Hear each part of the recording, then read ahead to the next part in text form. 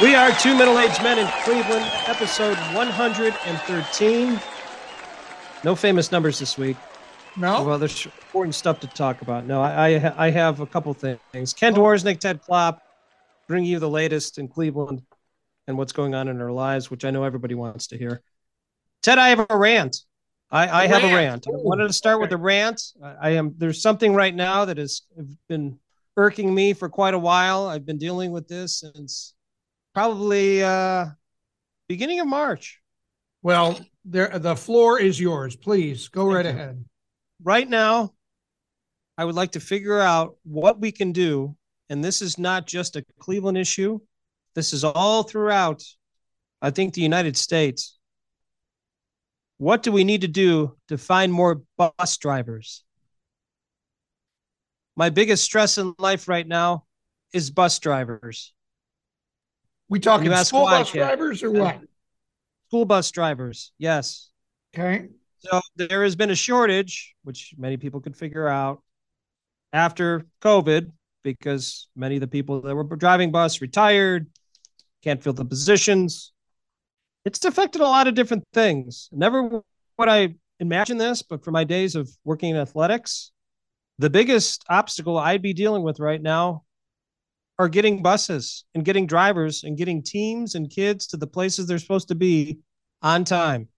Yeah. I can only go off personal experience. My son is part of the track team at Medina High School, and this is a story I imagine many people have told with their own communities. And once again, this is nothing on Medina. They're doing the best that they can, but every single meet that he has had this year that has been outside of the facility, they have been late. Oh. Like, we're not talking about 5-10 minutes. We're talking a couple hours. Oh. And then the teams coming into Medina, which is also Strongsville, Solon. I'm trying to think of some other teams that came in. Also extremely late. Oh. So the meets were supposed to start at like 4:30. A lot of these meets have not started till 6. Oh. The last meet I went to, we went to Menor, where obviously, once again, it's not an easy trip to get from Medina to Menor. Bus took, hour and 20 minutes to get there, but it didn't leave. It didn't leave Medina until almost 5. Oh. So they didn't get there till almost like 6:15, 6:20, something like that. Meet started like 6:30. So, yeah, my son didn't get home till like 11.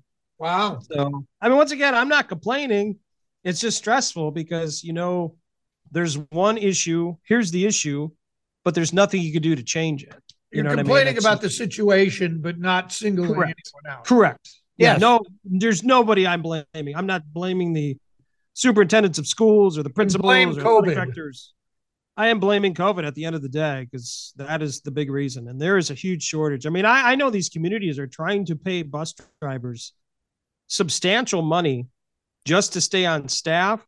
Like, they'll pay them through the summer just to get them to come back for the next year. Yep. I've never heard of that. They're talking about raising school bus drivers' wage if they're making 16 or 17 to pay almost $25 an hour to drive the bus for extracurricular activities. It's unreal. And from what I'm being told by many people, this is not changing anytime soon.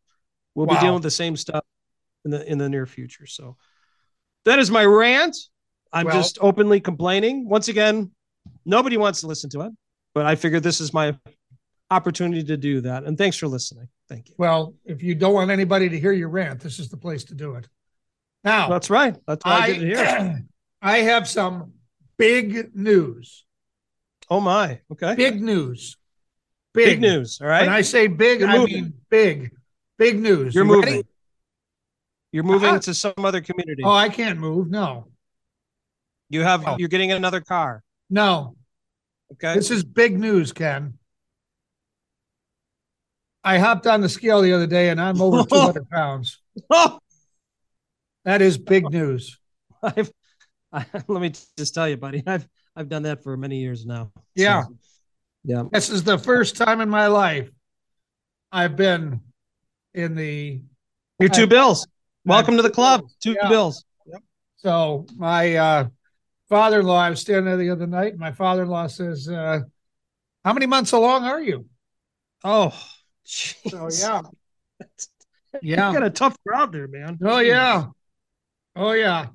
Well, if it makes you feel any better, in the matter of a week, 2 different people made mention to me that I look bigger.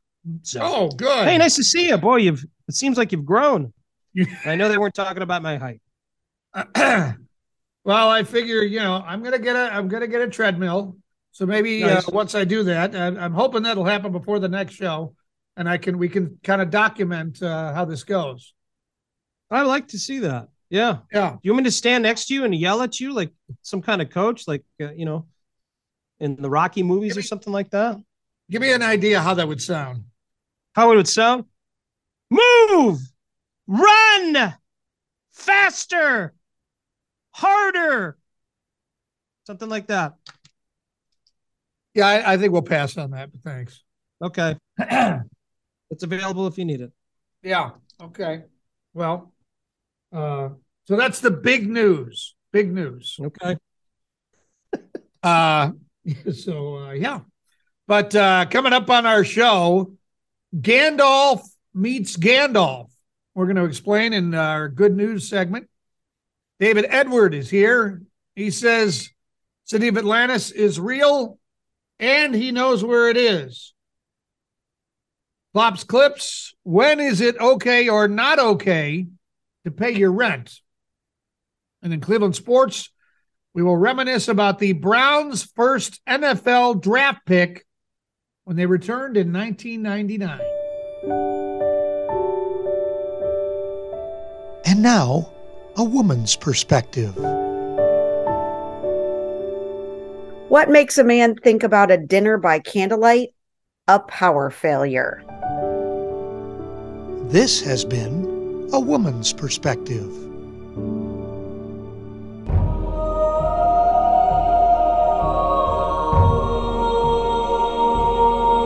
Overachievers, the people we like to talk about. A British man who enjoys piercings, I know you do, Ted, has broken his own world record. James Goss first broke the record for the most face flesh tunnels. That's kind of fun to say, to be honest with you. Face flesh tunnels in 2020 with 14. He broke his own record in 2022 with 15. And then again, that wasn't enough. He added a couple more to get to 17. 17 face flesh tunnels. Outstanding. What? Can I ask you a question here? What is a face flesh tunnel? I believe that's a piercing. It's just like a loop that you put on your face? Yeah, is that something else? Something you can stick something through, I believe, is what it is. All right. A nose ring. Yep. What is it? It's a stud that you put in your eyebrow. I've never been told that. I'm not up on all that stuff. I have no idea. Well, if anyone's interested, James Goss right now is holding the record for 17 face flesh tunnels. Come get him. He's ready. That's our overachiever.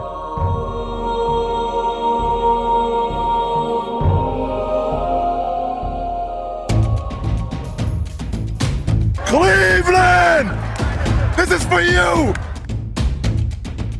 Time for another Cleveland sports memory. And Dusty Sloan, our Cleveland sports expert, is with us. We're going to go to, well, this should be April 1st, but April 17th of 1999. The Cleveland Browns, with the first pick in the NFL draft, select quarterback Tim Couch, the University of Kentucky. And a lot has been made about that pick and how his career went. Dusty, your thoughts? Well, guys, a lot of crap has been put on Tim Couch unnecessarily, because let's face it, when you're going to an expansion team, and they didn't do the Browns any favors that year. It seems like expansion teams really, ever since that point in every major sport, tends to give, particularly in hockey, it seems like the expansion teams are given all kinds of advantages to try to be good right away. The Browns didn't have those advantages, so you knew that no matter, you could have picked Donovan McNabb, you could have picked Achilles Smith, you could have picked Cade McNown, whoever you picked with that first pick was probably going to end up with the career that Tim Couch had. And he also had some very bad luck, too. If you remember that second year in 2000, he only played in 7 games because he had his hand hit in practice by a defender when they shouldn't have been that close. And then in 2002, at the end of the year, he got hurt again, which led Kelly Holcomb to be in the playoff game. But given the right circumstances, I think Tim Couch would have been a highly successful quarterback. And he did give us some very good moments. He had a couple wins in 2001 against Baltimore, obviously played well enough in 2002 to get the Browns to the playoffs. But I think the biggest disservice that he was dealt while he was in Cleveland was when Butch Davis gave the starting job in 2003 to Kelly Holcomb. I think at that point, the die was cast, and he just was not going to have the type of career we hoped he would have. Dusty, I think your comments that you made are absolutely correct. Anybody that would have been put in that situation with that awful, and I mean awful, offensive line that was led by Jim Pine.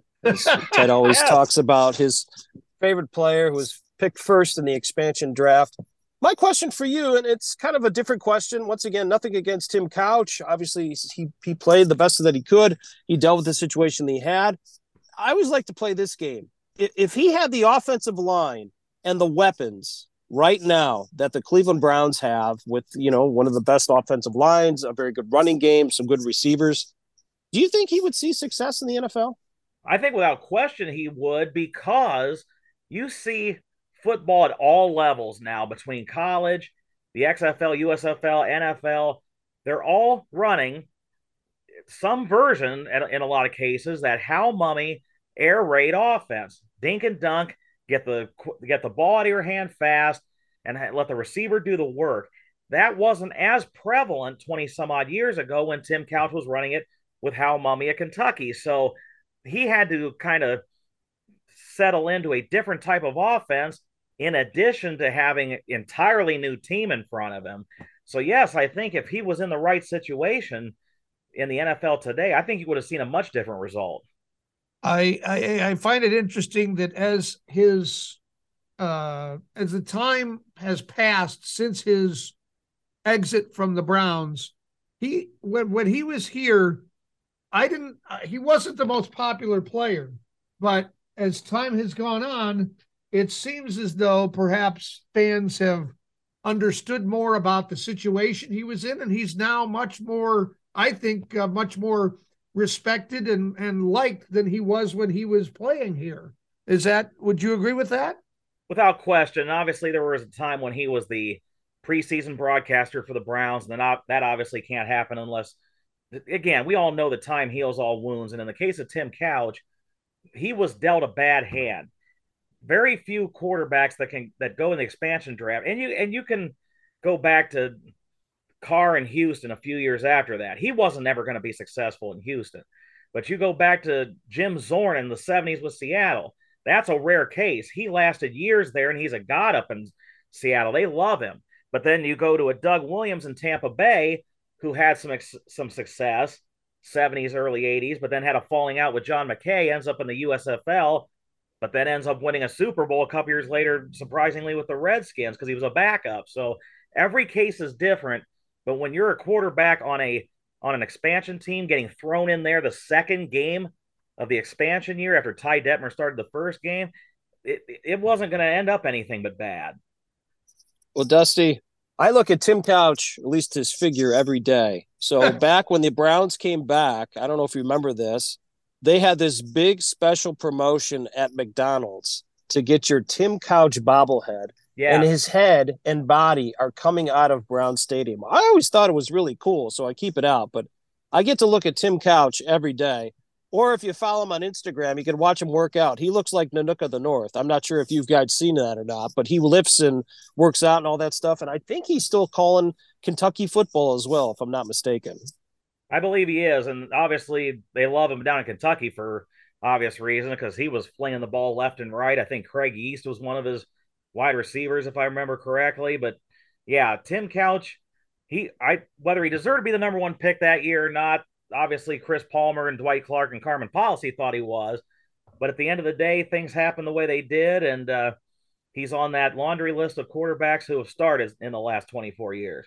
We don't need to hear about Spurgeon Wynn, people like that. But nonetheless, Dusty, we appreciate the time and the information on the first quarterback of the Browns expansion era, Tim Couch, and his selection and time here in Cleveland. Thanks for your time, Dusty. Appreciate it, guys.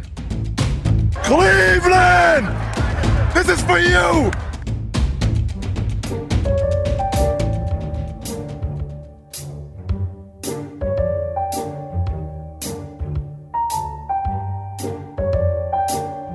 Ted, we're out and about Northeast Ohio, and this is strictly Northeast Ohio. Did not have a chance to venture out of the area. Not sure if you did, but we'll turn the baton to you at some point in time. No. So this past week, obviously, as many different people know, was NFL draft.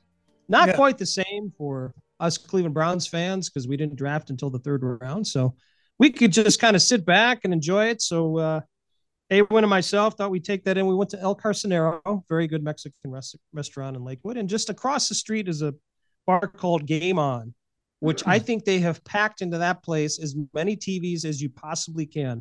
I was watching in the same evening a basketball game, 2 different hockey games, and the draft on 2 different stations all at the same time. Let me just tell you, I got really excited. It was great. So besides that, we actually took in, and I think you did this as well, the 40th, and I repeat, the 40th anniversary of Return of the Jedi. We took that in. We went to Regal Cinemas in Crocker Park. It was phenomenal. You have some, how do I say this? There's some different people that go. You have the people like myself enjoy the movies and watch. Other people that dress up. Then you have some other folks as well, which obviously all are welcome. It is great. So we took the movie in. This is the story that I have, and I know you'll love this. You and I talk about this all the time. Are the things that we do, does that pass along to the kids, with our ideas of jokes and humor and all that stuff? So we watch the movie. We stay till the middle of the credits. And when the movie ends, there's a gentleman there and a couple other people that start clapping. Very common in movies. You hear it quite often. I'm not sure if you've seen any of these commercials.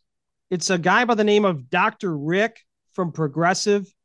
He tries to teach people how not to be like their parents. Oh, yeah. And so it's just you don't need a sign on the wall to tell you need to live, laugh, and love or whatever. So one of the commercials he has talks about being in a movie theater. And so my daughter, right when the movie ends and she hears the clapping and it kind of stops, she turns to me and says, "Hey, Dad, do you remember that one Progressive commercial?" I said, "Yeah." She goes, "That certainly applies right here. We don't need to clap because the people that made the movie are not here." Oh my God, Ted, I can't stop laughing. It was so well done. I was so proud of myself. So we had that. So after the movie and after that great humor, we went to the Lego store. Oh my gosh, by the way, that could be its own podcast, by the way. I've never seen some of the things that you can get in Legos, and you could spend $1,000 on the Eiffel Tower. I mean, it's unbelievable. Just crazy. For some plastic. We actually went to Yard House. What's that? For some plastic bricks. Yeah, plastic bricks. They're making a ton. I mean, you could get anything you want. Then we went to Yard House to kind of finish off the afternoon for a quick appetizer and a couple drinks. So that's kind of what we had. It was great. I mean, hopefully some people saw Mark Wahlberg running around in Giant Eagle in Avon. He was over there. So I did hear about that. But I did not take in that wonderful time with Mark Wahlberg. I opted to stay in the Crocker Park area and enjoy Return of the Jedi. So I've seen more pictures of Mark Wahlberg running around at Giant Eagle than I care to mention. That's part of the reason I brought that up. So okay, he's promoting some kind of new beef he's got. So and he tried to make it random. And I have nothing against Mark Wahlberg, but I don't need to hear about him. Ted, that was my out and about Northeast Ohio. We all are anxiously waiting to hear what fine establishments you took in the last 2 weeks. Well, we did see Return of the Jedi, and we saw Super Mario Brothers at Cinemark Valley View. So that was fun. But I'll tell you what was the highlight for me, and this is kind of an out and about and kind of a dad thing, but whatever. So we were out to play some lacrosse. You or the kids? Well, the kids, my middle son. You ever seen lacrosse? I have. I've been to a couple games. Okay. I'd never seen it before. And I came away saying, this is the most perfect game for a young boy to play. Yes. You're given a helmet and pads and a stick, and you're told to shove the other kids out of the way and hit their stick with yours to try to take the ball away. Yes. And throw the ball at the other team's goal. Yes. I mean, that's what's better than that? This game was made for your kids. Yes, absolutely. So that's my only observation. Had a great time at the movies, and we don't get out and about very often. I think we went to BW3s once, but that's about it. Well, Ted, thanks for being out and about, spending your hard-earned dollars in Northeast Ohio. And we're just loving it. We like to be out and about. Blah, blah, blah. Blah, blah, blah. Blah, blah, blah. Blah, blah, blah. Blah, blah, blah. Blah, blah, blah. Blah, blah, blah. Our guest today is a former U.S. military special agent. He is not a former member of the FBI, as I found out just before we began this interview. However, he does say, amongst other things, that he knows where Atlantis is. So let's talk with David Edward. David, give me the GPS coordinates for Atlantis. Yeah, 1,1. And by the way, just to clear up that FBI stuff, yeah, when I was in the field in the Army, they would send DEA guys and FBI guys down, and the DEA guys always wanted to be FBI guys, and then the FBI guys would like flick their ears and turn their underwear inside out because they were just kind of wandering around lost. And when they were outside the states, I never really understood. I was like in Central America and South America. I didn't think that FBI had jurisdiction out there, but I would see them. So, but yeah, I was in the Army, and I was enlisted, so I actually worked for a living. Unfortunately, I would have rather have been saluted, but I saluted my arm off. But that's okay. Hey, wow. All right. Well, Ken, maybe you should hop in here. I can do that. David, you've done many different things, and obviously during this interview today, want to focus a little bit on Atlantis. This is a very interesting topic for many people. It's been talked about forever. I know certainly kids in schools at times will hear about this. So let's just start to the meat and potatoes of everything. Okay. Where is Atlantis? Obviously, you've done some research. You've done this for a long time. Can you clarify for us, does it really exist? Did it exist? So, and it's just, it's a tough question, right? Because you guys sound like you're the kind of guys that want to jump to the end of the book and read the last page to make sure that the book's worth its time and all that. Atlantis wound up, if you go through the dialogues, the key to solving Atlantis is a couple things, but the most important thing was in the dialogue Critias, and we're talking about stuff that Plato wrote in 360 BC. He talks about, they give us what they call a twins list, which if you believe in Atlantis, and we believe it predated Egypt and other places where we see kings lists, they became a very standard way of recording local history. We get that in these dialogues, and no one's really dug into that I could find before. I've seen some tangential things, but I partnered. I've done a lot of things, like you said. So I have a doctorate in engineering. I've been in the field. I was trained how to read maps at the Jungle Operations Warfare Center in Panama. I spent a week in the Darien Gap desperately trying to get out because it's the worst place in the world, and I don't recommend anyone ever go there. But the big thing was with the twins list, there actually is, there's only two cardinal directions that were given inside any of the dialogues that Plato gives us about Atlantis. We're told that around the capital city, there's mountains to the north, and then we're told the second the second born, so he was the second of the first set of twins, so he's the brother of King Atlas. We're told that he got the kingdom to the north of where the capital city was, south of what in Plato's time they called Gades, Gades. Well, that's a very specific reference, and we can find that. That's basically Morocco. And what happens is, once you do that, there's 10 of these twins listed. And if you work with someone who understands the phonetic language and how language works, so you can track what they call phonetic drift, you can find then the phonetic components of these places. For example, the oldest of the fifth set of twins, his name's Azores. Well, many people like the Azore Islands for Atlantis, for the capital. And that's the other thing. People talk about Atlantis as though it's one thing. It's actually three things. It was a capital city, it was a continent, and it was a kingdom, we're told. Everyone through all of time has always tried to lump all those three things together. They really have never considered the idea that maybe the capital city was in one place and the kingdom had other places. But anyway, when you lay the king's list out, the twins list out, you get all these places. The capital city looks like it was in what's now the Western Sahara Desert south of Morocco. And then you can kind of trace it. And I do this in I've got a YouTube channel called A History Of, and I've got 10 hours of videos on this where I just painstakingly kind of go through all of this. But yeah, so the Kingdom of Atlantis was basically around the Atlantic Ocean. And the capital city looks to be the west side of Africa.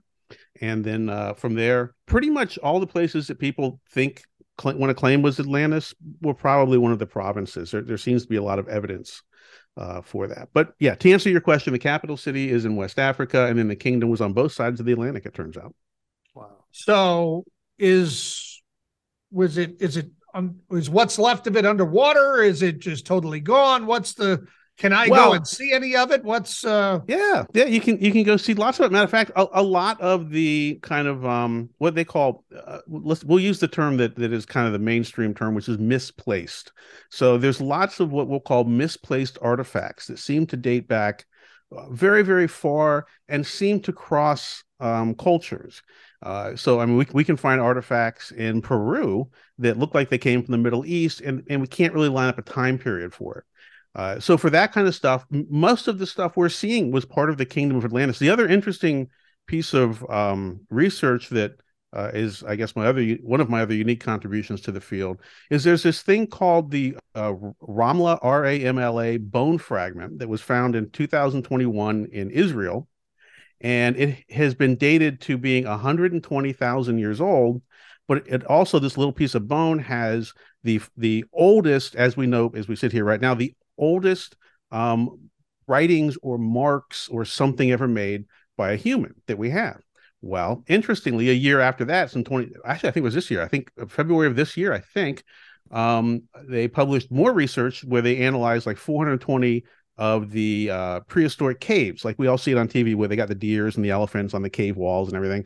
And you can never quite figure it out, because it seems like why would someone go 100 feet into a cave where it's pitch dark and worry about painting a giraffe on the wall? Well, it turns out, and this was I think Cambridge University published it. I could find the article. I'm not sure if they were the one that sponsored the research, but anyway, turns out that cave art has a writing system embedded over it. It's a series of dots, up and down lines, and then lines that look to us like Ys. And they finally figured out what that is. Over the pictures of the animals, they put basically a series of lines with the Ys that show when the mating season is and when the birthing season is for those animals. And then you can also do a little bit of math, because if you know when they mate and you know when they give birth, you can figure out how long what they call the gestation period is. So like an elephant is in there for like 13 months, right? If it's a person, it's 9 months, and so on and so forth. But anyway, and when they published this, I was very curious. I knew about the Ramla bone fragment, and I went and looked, and sure enough, that writing that they found they've dated as 120,000 years old, it is this writing system. And they actually have the bone characterized, if we believe the catalog system that our ancestors put on there. But this writing system is found along what would have been the travel paths to all these locations that we find in the twins list for Atlantis. Well, that tells us we were told Atlantis was destroyed, if we believe the dialogues take them literally, at the end of the last ice age, like 11,600 years ago. But I often get the question, but how long was it around? And no one knows. Everyone says, I don't know. Well, if this writing system was part of it, it was around for at least 110,000 years, at least. Although this writing system would take a long time to develop. And the other key piece of this writing system is you have to know when month one is. You have to know. It turns out they figured out through the animals that it looks like month one is the end of May and up through kind of the first half of June. well, how could anyone know that across the world if they're cavemen? Well, turns out that's the summer solstice. The summer solstice is kind of towards the back half of June. So in other words, for this cataloging system to write, which is we have physical evidence of, they would have had to know when month one of, which explains why we have all the megalithic structures and all of the things that are aligned to the sky and all the mystical voodoo stuff. It was just basically a watch because they needed to know when the calendar started, and it started at the summer solstice. And that, again, all of that ties into the story of Atlantis, but it also ties into the physical geography, which is the stuff that I've kind of found and brought to the table. So yeah, and it's just easy history. There's nothing magical, and we don't have to invent anything or change any of the history we know. We reinterpret the physical data, but that's okay. We're allowed to reinterpret it. We don't have to go ask someone what a bone looks like. We can see it. So yeah, so it's all solved. I mean, to me, Atlanta, it's done. It's solved. We figured it out. It was real, and it was probably the beginning of our civilization. David, this is earth-shattering. We could just move on to the next thing, but obviously I have to ask more questions. Sure. I am so fascinated by this. How did you get into searching out and finding out more information about Atlantis and things like that? That's the part I guess I'm very interested in here. Yeah, well, so there's two answers to that. The long answer is I was a nerd as a kid. I only wound up in the military because I dropped out of college. I was overweight, but I was smart enough to know that if I couldn't do college and I was kind of a cocky, overweight kid, I knew that wasn't a formula for success. So I dropped myself into the military, which was the worst, most horrifying, scary thing I could think to do. I spent my first 2 weeks in fat camp, where all you do is run and drink water. And then they take this test. It's called an ASVAB test, and I scored. I don't want to say I scored high, although I do think I scored high. But I had attributes that they were recruiting for into military intelligence. I had joined as an 11 Bravo, an infantry guy, because it had the biggest bonus. And again, it was the worst thing I could think to put myself through. But then, I mean, I don't want to, and they didn't recruit me. This isn't like a movie. They just administratively moved me over because they had a quota to fill. But yeah, then I got trained as a special agent, and I got sent to Panama as part of the team that that captured Noriega. And then after that, I went to the jungle training thing, and I took a week vacation in the Darien Gap, as I mentioned. And one of the places that it was a guided tour. I wasn't just wandering around with a backpack.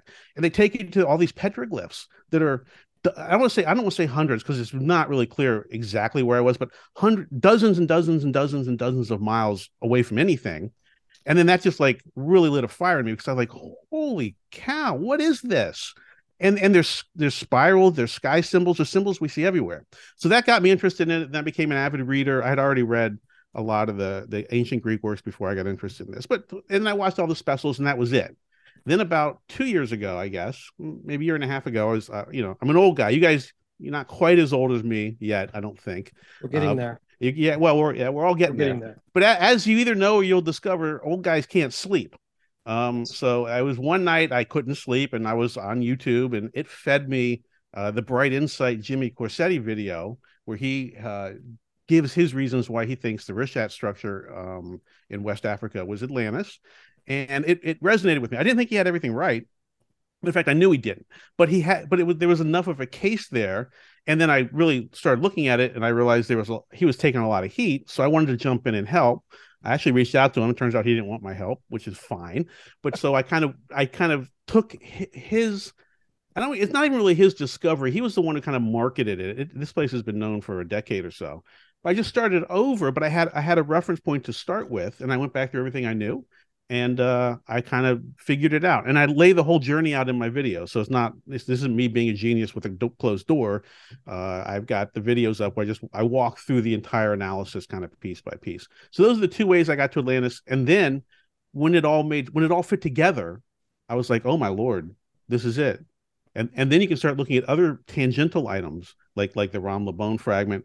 There's a rock cave, not a cave wall, rock wall in the northern part of South America that would have been very, very close anyway to the trip that people would have taken when they crossed the oceans. It's 8 miles long, and it's got nothing but writing on it, and it's dated to at least 12,000 BC. I think 12,600 BC, which is 1,000 years before we're told Atlantis was destroyed.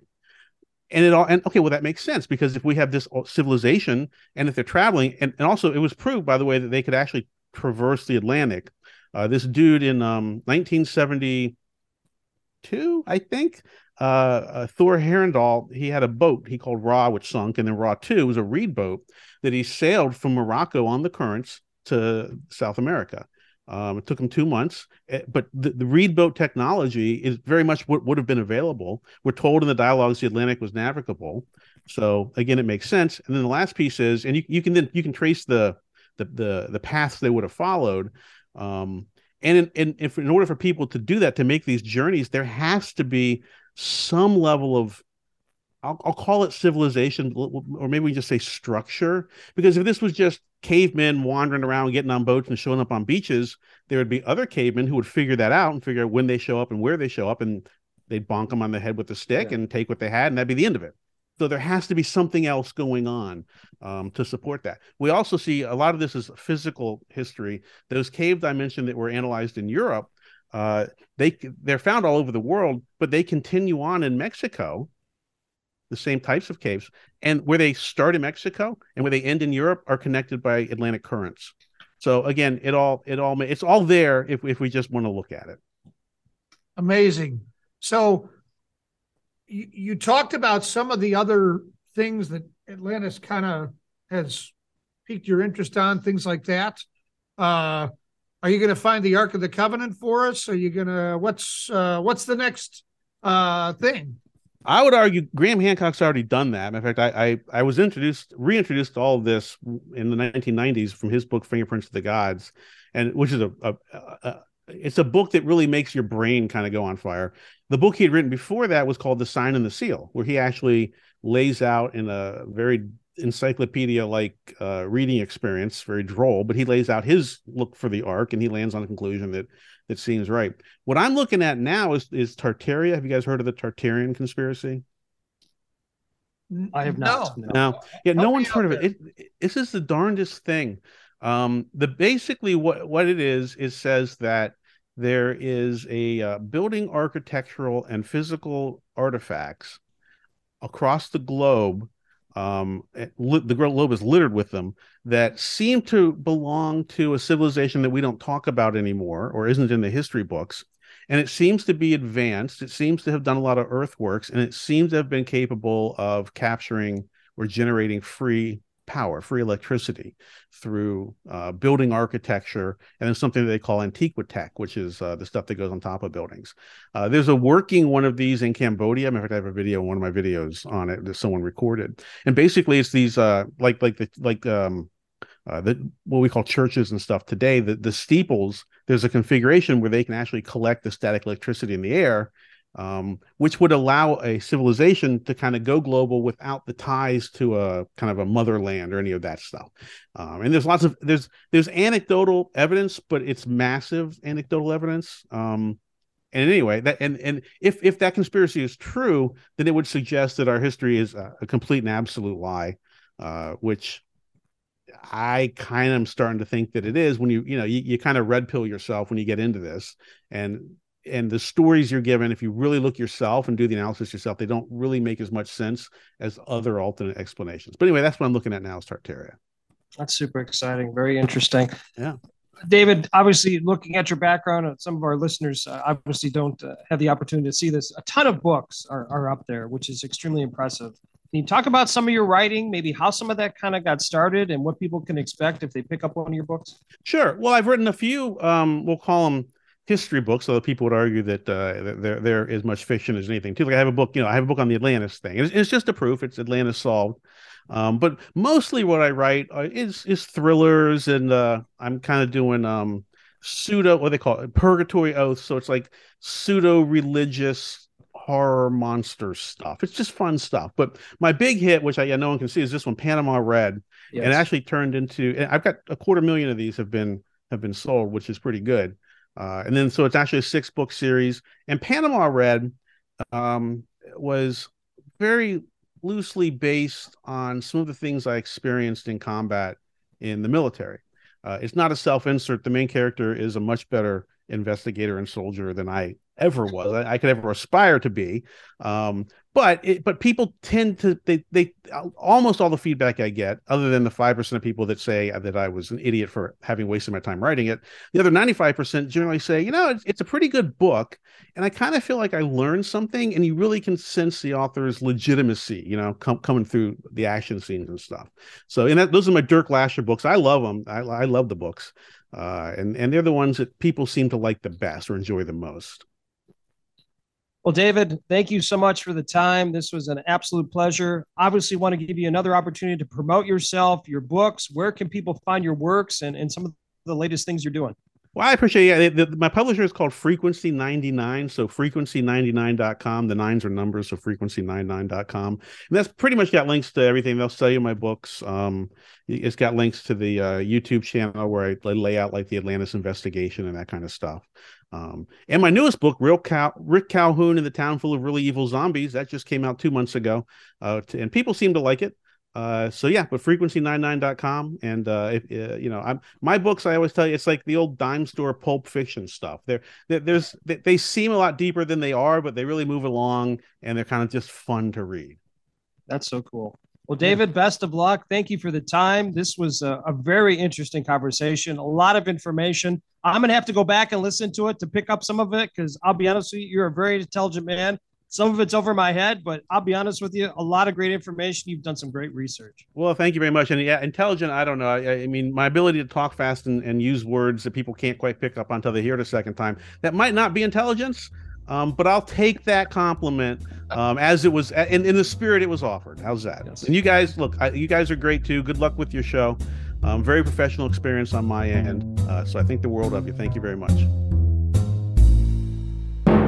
The most trusted name in journalism, Klopp's Clips.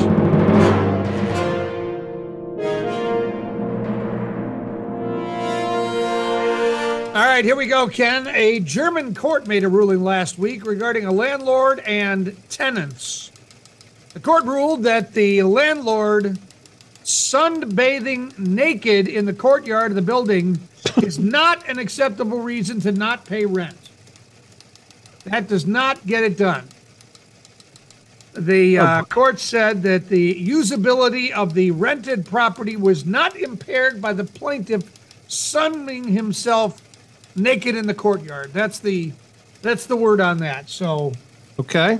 In case you have any questions about that, I just want to pass that along to you. I will write it down and let my friends know. Perfect. Is your wife still a landlord? No. We got out of that a few years back, right before COVID hit. So. Well, she could. I was going to say that she could still collect rent regardless. She could still get the rent. Yeah. Yes. A woman in Australia has had more than 150 bottles of sports and soft drinks delivered to her house by DoorDash. However, she has no idea who ordered them. She contacted DoorDash about the mystery deliveries and was told she could keep the bottles. She still doesn't know who ordered the drinks, though. The phone number for the order was disconnected.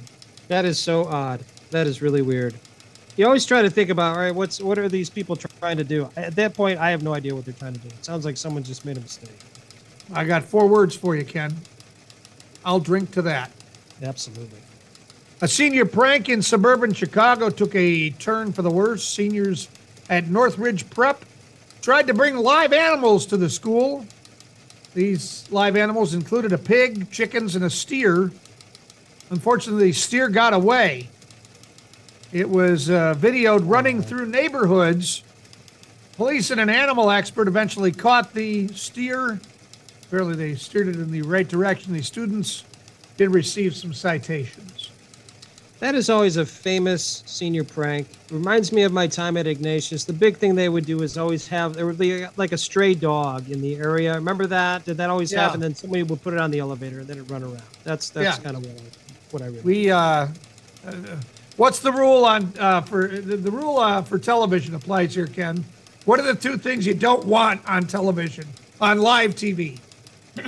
Open mic. Well, what 2 things do you not want as guests? Animals and children. That's correct. Yes, Yep. That is true. There you go. Can't control either one. And sometimes even adults, you have a hard time controlling. It's true. Sports, some scores now, 100 to 99, 93 to 88, and 105 to 94.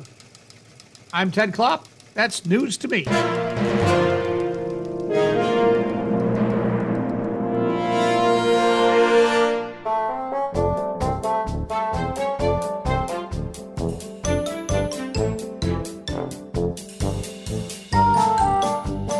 The calendar has turned to May. That doesn't seem to have much effect on our weather. But nonetheless, Jen Brasnovich from Destination Cleveland is here to tell us what events are going to get canceled by the bad weather or something like that. No. But what's going on in May, Jen? Hey, we're a rain or shine city here in Cleveland. We're not scared of a little bit of bad weather, that's for sure. So it is May. May is AAPI month. So we're celebrating Asian American Pacific Islander heritage here in Cleveland. Of course, what better way to celebrate that than to head over to Asia Town to experience everything that the Asian community has to offer here in Cleveland. So the Cleveland Asian Festival is back this year over in Asia Town, May 20th and 21st this year. The outdoor event is 2 days of live shows, cultural performances. So hopefully the weather will hold off for that at the end of the month. The Kwan Family Lion Dance, who we had the chance to actually have them at our annual meeting this week, and they'll be there doing their lion dance performance. So that should be really cool. If you haven't seen it in person, it's absolutely incredible. Over 40 years, that family has been doing this cool tradition. So that's cool to see. There's plenty of cultural food and drink to sample, of course, and then a World Marketplace vendor fair. There will also be an Asian pop dance competition and fashion show. So May 20th and 21st, a really great opportunity to get over there to Asia Town, experience the culture over there, and just celebrate all these great assets that we have here in Cleveland. Also happening this month, another big cultural celebration. This one's over in Tremont. The Tremont Greek Festival is back over Memorial Day weekend.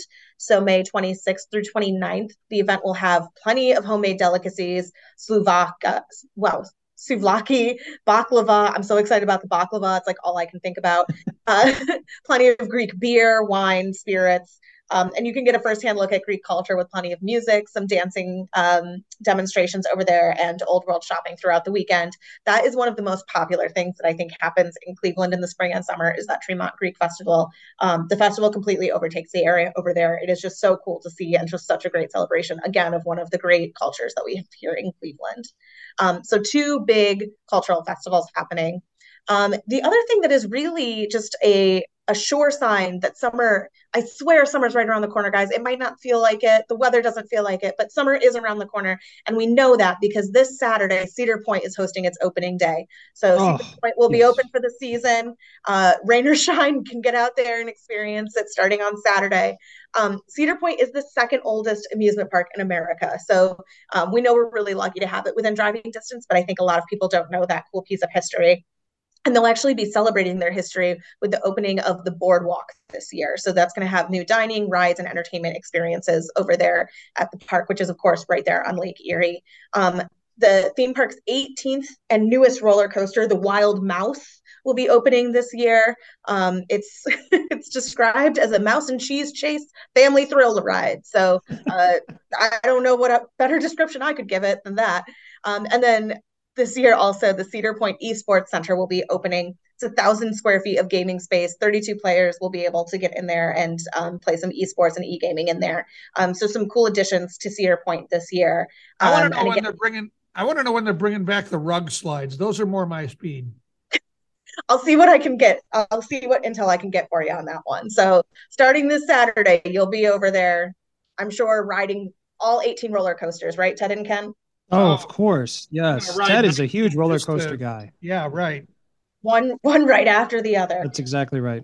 And then one of the cool things that we're noticing this year is we do have a lot of big concerts in the area this year. I actually just got a call yesterday about this, wondering, had we heard anything about all these big concerts and how do they get here? But we do have a few big ones on the calendar this month for the month of May. Lizzo will be at Rocket Mortgage Fieldhouse on May 12th. I'll be at that one, so look for me dancing my butt off over there. Leonard Skinnard This is a little bit of a turn from Lizzo, but Leonard Skinner will be taking the stage at Jacobs Pavilion on May 20th. John Mellencamp himself will be over at Playhouse Square's Connor Palace for 2 nights, May 25th and 26th. So some big concerts happening, along with obviously all of the small concerts that are happening over at all of our independent venues across the area. So absolutely no excuse to let the rain scare you, whether it's indoors or outdoors, plenty to do this spring. Oh my gosh, there's the calendar is overflowing with different things. Obviously, as we start the beginning of spring, and obviously we still have the Guardians and all the games for that. I can't wait to be a part of that. Jen, a couple quick items for you as we move into maybe the early part of the summer. Anything to look out for there as we look at possibly sometime later in June or early July or anything like that that's happening in Cleveland? Yeah, of course, Cleveland goes big with the festivals once that summer calendar rolls around. So it'll kick off with Pride in the CLE. That is on June 3rd over on Malls B and C again this year. So there'll be a march and then the festival over on Malls B and C. Destination Cleveland is actually a sponsor of that. So we're really excited to be partnering with the LGBT Center for that celebration this year. And then Cleveland Juneteenth Freedom Fest will also be back this year. It's 2 days, June 16th and 17th, also over at Mall C. So that festival started 2 years ago. It'll be back again this year over the weekend. A really cool way to experience that happening over there, history and spirit of the African-American community here in Cleveland. And then, of course, as we head into July and August, the Cleveland Orchestra will be back out at Blossom for Blossom Music Festival. So they'll have their 4th of July show, and then they have a bunch of cool stuff on the calendar for this year over at Blossom as well. So plenty of stuff to keep you and the family entertained all summer long here in Cleveland. Jen, I know we didn't mention this on the podcast, and folks, this is audio only, so they can't see you, but you mentioned to me that you're sitting in your boss's office today to do this this podcast. So are you moving up in the world? Are you taking over at Destination Cleveland? Give us the lowdown. I am not. It's just a quiet space where I won't bother other people because I sit in the middle of the room out in the. I was really looking for that, a quiet space. Isn't that what we all want? Isn't that? Yep. Well, they've come to the right place for this podcast, right? That's a quiet space. Yeah. All right, Jen. Well, we'll see. We'll look for you at drinking some Greek beer and dancing at Rocket Mortgage Fieldhouse. Yep, I'll be there. I'll be there for all of it. Jen, I have one last question. You're always a great person to ask when it comes to new places to eat or drink. As you know, that's one of our favorite things. Any new places in the area that we should maybe check out? That's one of my favorite things too. How did you know? So a few cool new places that I would recommend. If you're over on the west side in Lakewood, this new coffee shop called Roasted just opened up. It's right there on Madison Avenue. They have a location over in Tremont. So this is their second location. And the new space is just absolutely gorgeous right there on Madison. So a really cool spot to go over, grab a cup of coffee, maybe get a little bit of work done. I'll probably be doing that later this week. And then right here in the heart of downtown on East 4th Street, what used to be Indy just reopened as its new rebranded Gabriel Southern Table. I was there last week with some friends for the soft opening. The food is to die for. They've kept some of the classics that they had on the Indy menu, but they've added some more like Southern inspired cuisine. My friend had the fried chicken. It looked like a game changer. I have to go back and try it. I wasn't hungry enough for it that day. I had the lobster bisque and a few cocktails. So that's open as well. And then as we head into the summer months, they'll have their rooftop. That was the old Greenhouse Tavern space. Yes. So a lot of people know it as that still. But it was Indy for about a year or two. And now they've kind of reinvented the concept and they're focusing more on Southern cuisine over there. But we're really looking forward to the rooftop opening over there in the summer months. That is one of the nicest places in the area when it comes to rooftops. That place is great. Absolutely. Nice. Yeah. Jen said a phrase there that I don't think you or I have ever said. I wasn't hungry enough for that. I don't think we've ever said that. No, I've never said that. So. You see this piece of fried chicken, you'll know what I'm talking about. The thing was yeah. Well, yeah. All right, Jen. Well, thank you for the insight and the update on where to party and where to fill our faces. Thank you. Hey, that's what I'm here for.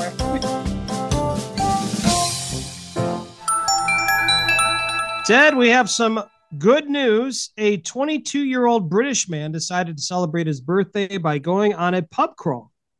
Oh. Ben Coyles did so dressed as Gandalf from The Lord of the Rings, since he's a huge fan. Yeah. And And when he was walking from one pub to the next, someone asked if he would like to meet the real Gandalf. Come on. He turned around and there was the actor who played the part, Sir Ian McKellen. They had a short conversation. Then McKellen shook his hand and wished him a happy birthday. How about that? That's pretty wild. You think if I dress up as Forrest Gump, I'll get to meet Tom Hanks? How about Oral Hershiser? Oh, well, that's entirely possible. Yeah. Yeah. I love that. Well, Ben Coyle's probably got a little bit more than he thought he was going to get dressing up as Gandalf as he met Gandalf. I don't think that happens to too many people. But Ted, I still think that's really good news.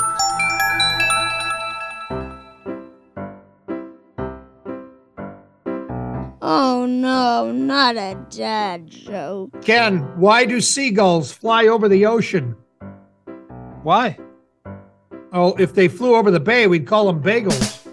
That joke was horrible. Ken, we're wrapping up episode number 113. Two middle-aged men in Cleveland, and 13 being an unlucky number. The Cleveland area is unlucky enough to be ranked in the top 10 of the metropolitan areas most impacted by mosquitoes, fleas, and ticks. Well, that's not good. This really bugs me. We ranked number 7 between January 1st and December 1st of 2022. Los Angeles was first, Houston second, Dallas third, Atlanta fourth, Tampa Bay rounds out the top 5, and our friends to the west, Detroit, snuck in there at number 6. Jeez. That doesn't even count midges, by the way. No, it doesn't count them. I think we'd be number 1 in midges. Fleas, ticks, and mosquitoes. Huh. Well, maybe it has something to do with the weather, something like that. Maybe that's part of it. That's not the list you're looking for. No, that's not the one you want to be on. But once again, that's honest and open reporting, Ted, and I do appreciate that. That is very well done. Very well done. That is what we strive for here, honest and open. Well, let's see, we had your rant about getting kids to events. We had my big news, which continues to be big. We were going through, because, in order to continue to feed my face, we had to feed some kids on the way to, lacrosse, baseball. I think it was lacrosse. And my wife's in the car and 2 of our kids. So we go through McDonald's. And I order a chocolate milkshake to drink because I try to avoid caffeine, things like that. Sure. He reaches over, pats my belly, and says, "Chocolate milkshake, huh?" Oh, my. Oh, yeah. Oh, my. Wow. So then when we went to Return of the Jedi, she had M&Ms and an icy, and I patted her belly and said, "M&Ms and an icy, huh?" And I learned something at that very moment, Ken. Yes. Those kind of jokes only go one way. Every time. They can do it to us. Yes. We can't do it to them. Nope. You don't even try it. You don't talk about it. You don't do it. You would think that I would know this by now, but for whatever reason, I believed I could still pull that off, and I learned that that's not the case. You don't do that. The other word to the wise, we like to give information and give people tips. You never, and I repeat, you do not ever ask a woman if she's pregnant. You do not do that. Never. You might think it's the case, and she might be ready to pop right there. You do not ask that question, because there's always that 1% chance that she is not, and you need to run for the hills, because that is uncomfortable. I had that situation happen to me one time at one of my jobs, and I've never done that again. Never. What was the reaction of the woman to whom you asked the question? Well, the reaction is that she wasn't pregnant, even though many of us talked about it and thought she was. And I just said, I'm sorry. And I walked away. And luckily enough, I didn't have to steer that often because I was working somewhat remote and I was just visiting, and it was awkward, let me tell you. But yeah, those jokes you speak of, that's one way. That's one way. One way. And if we're going to stay on this topic, we'll end this soon. If you're asked, how do I look in this dress? You always say, you look great. Standard That's answer. it. That's all you have to say. Standard so answer. For us, the youngsters listening, the young people, which aren't many, word to the wise. Yeah. Word to the wise. Well, hats off to David Edward. Thank you so much for informing us on Atlantis. I'll have to listen to the podcast again because some of the stuff he talked about, I didn't understand. But no, me neither. But I just thought of something. You know, sometimes women, they don't say, how does this dress look? They'll say, like this has happened, where a woman will say, this dress makes me look fat. Pay me a compliment. I'm going to tell you right now, the correct response is not, your eyesight is great. No. No, that, once again, life lessons. Maybe that's a new segment for it. That's going to be a life new lessons life lesson from Ken and Ted. Yes. That is classic. But hats off to David Edward. Check out his books. He's a very intelligent man. Certainly has a lot of things out there. Dusty Sloan talking about Tim Couch. That's always a fan favorite. Dusty gets very excited about that. And to the listeners, thank you so much for being a part of our podcast once again. We'll be back in 2 weeks with more fun and exciting stuff. And Jen Brastovich. I almost forgot about Jen. Thanks, Jen, for informing us on what we should be doing and what we should be eating and drinking. That's the best. Until that time where we speak to you once again, just like to thank everyone and give you a reminder, we're just two middle-aged men in Cleveland. Two Middle-Aged Men in Cleveland is sponsored by Westminster AV, custom audio-visual packages for all occasions.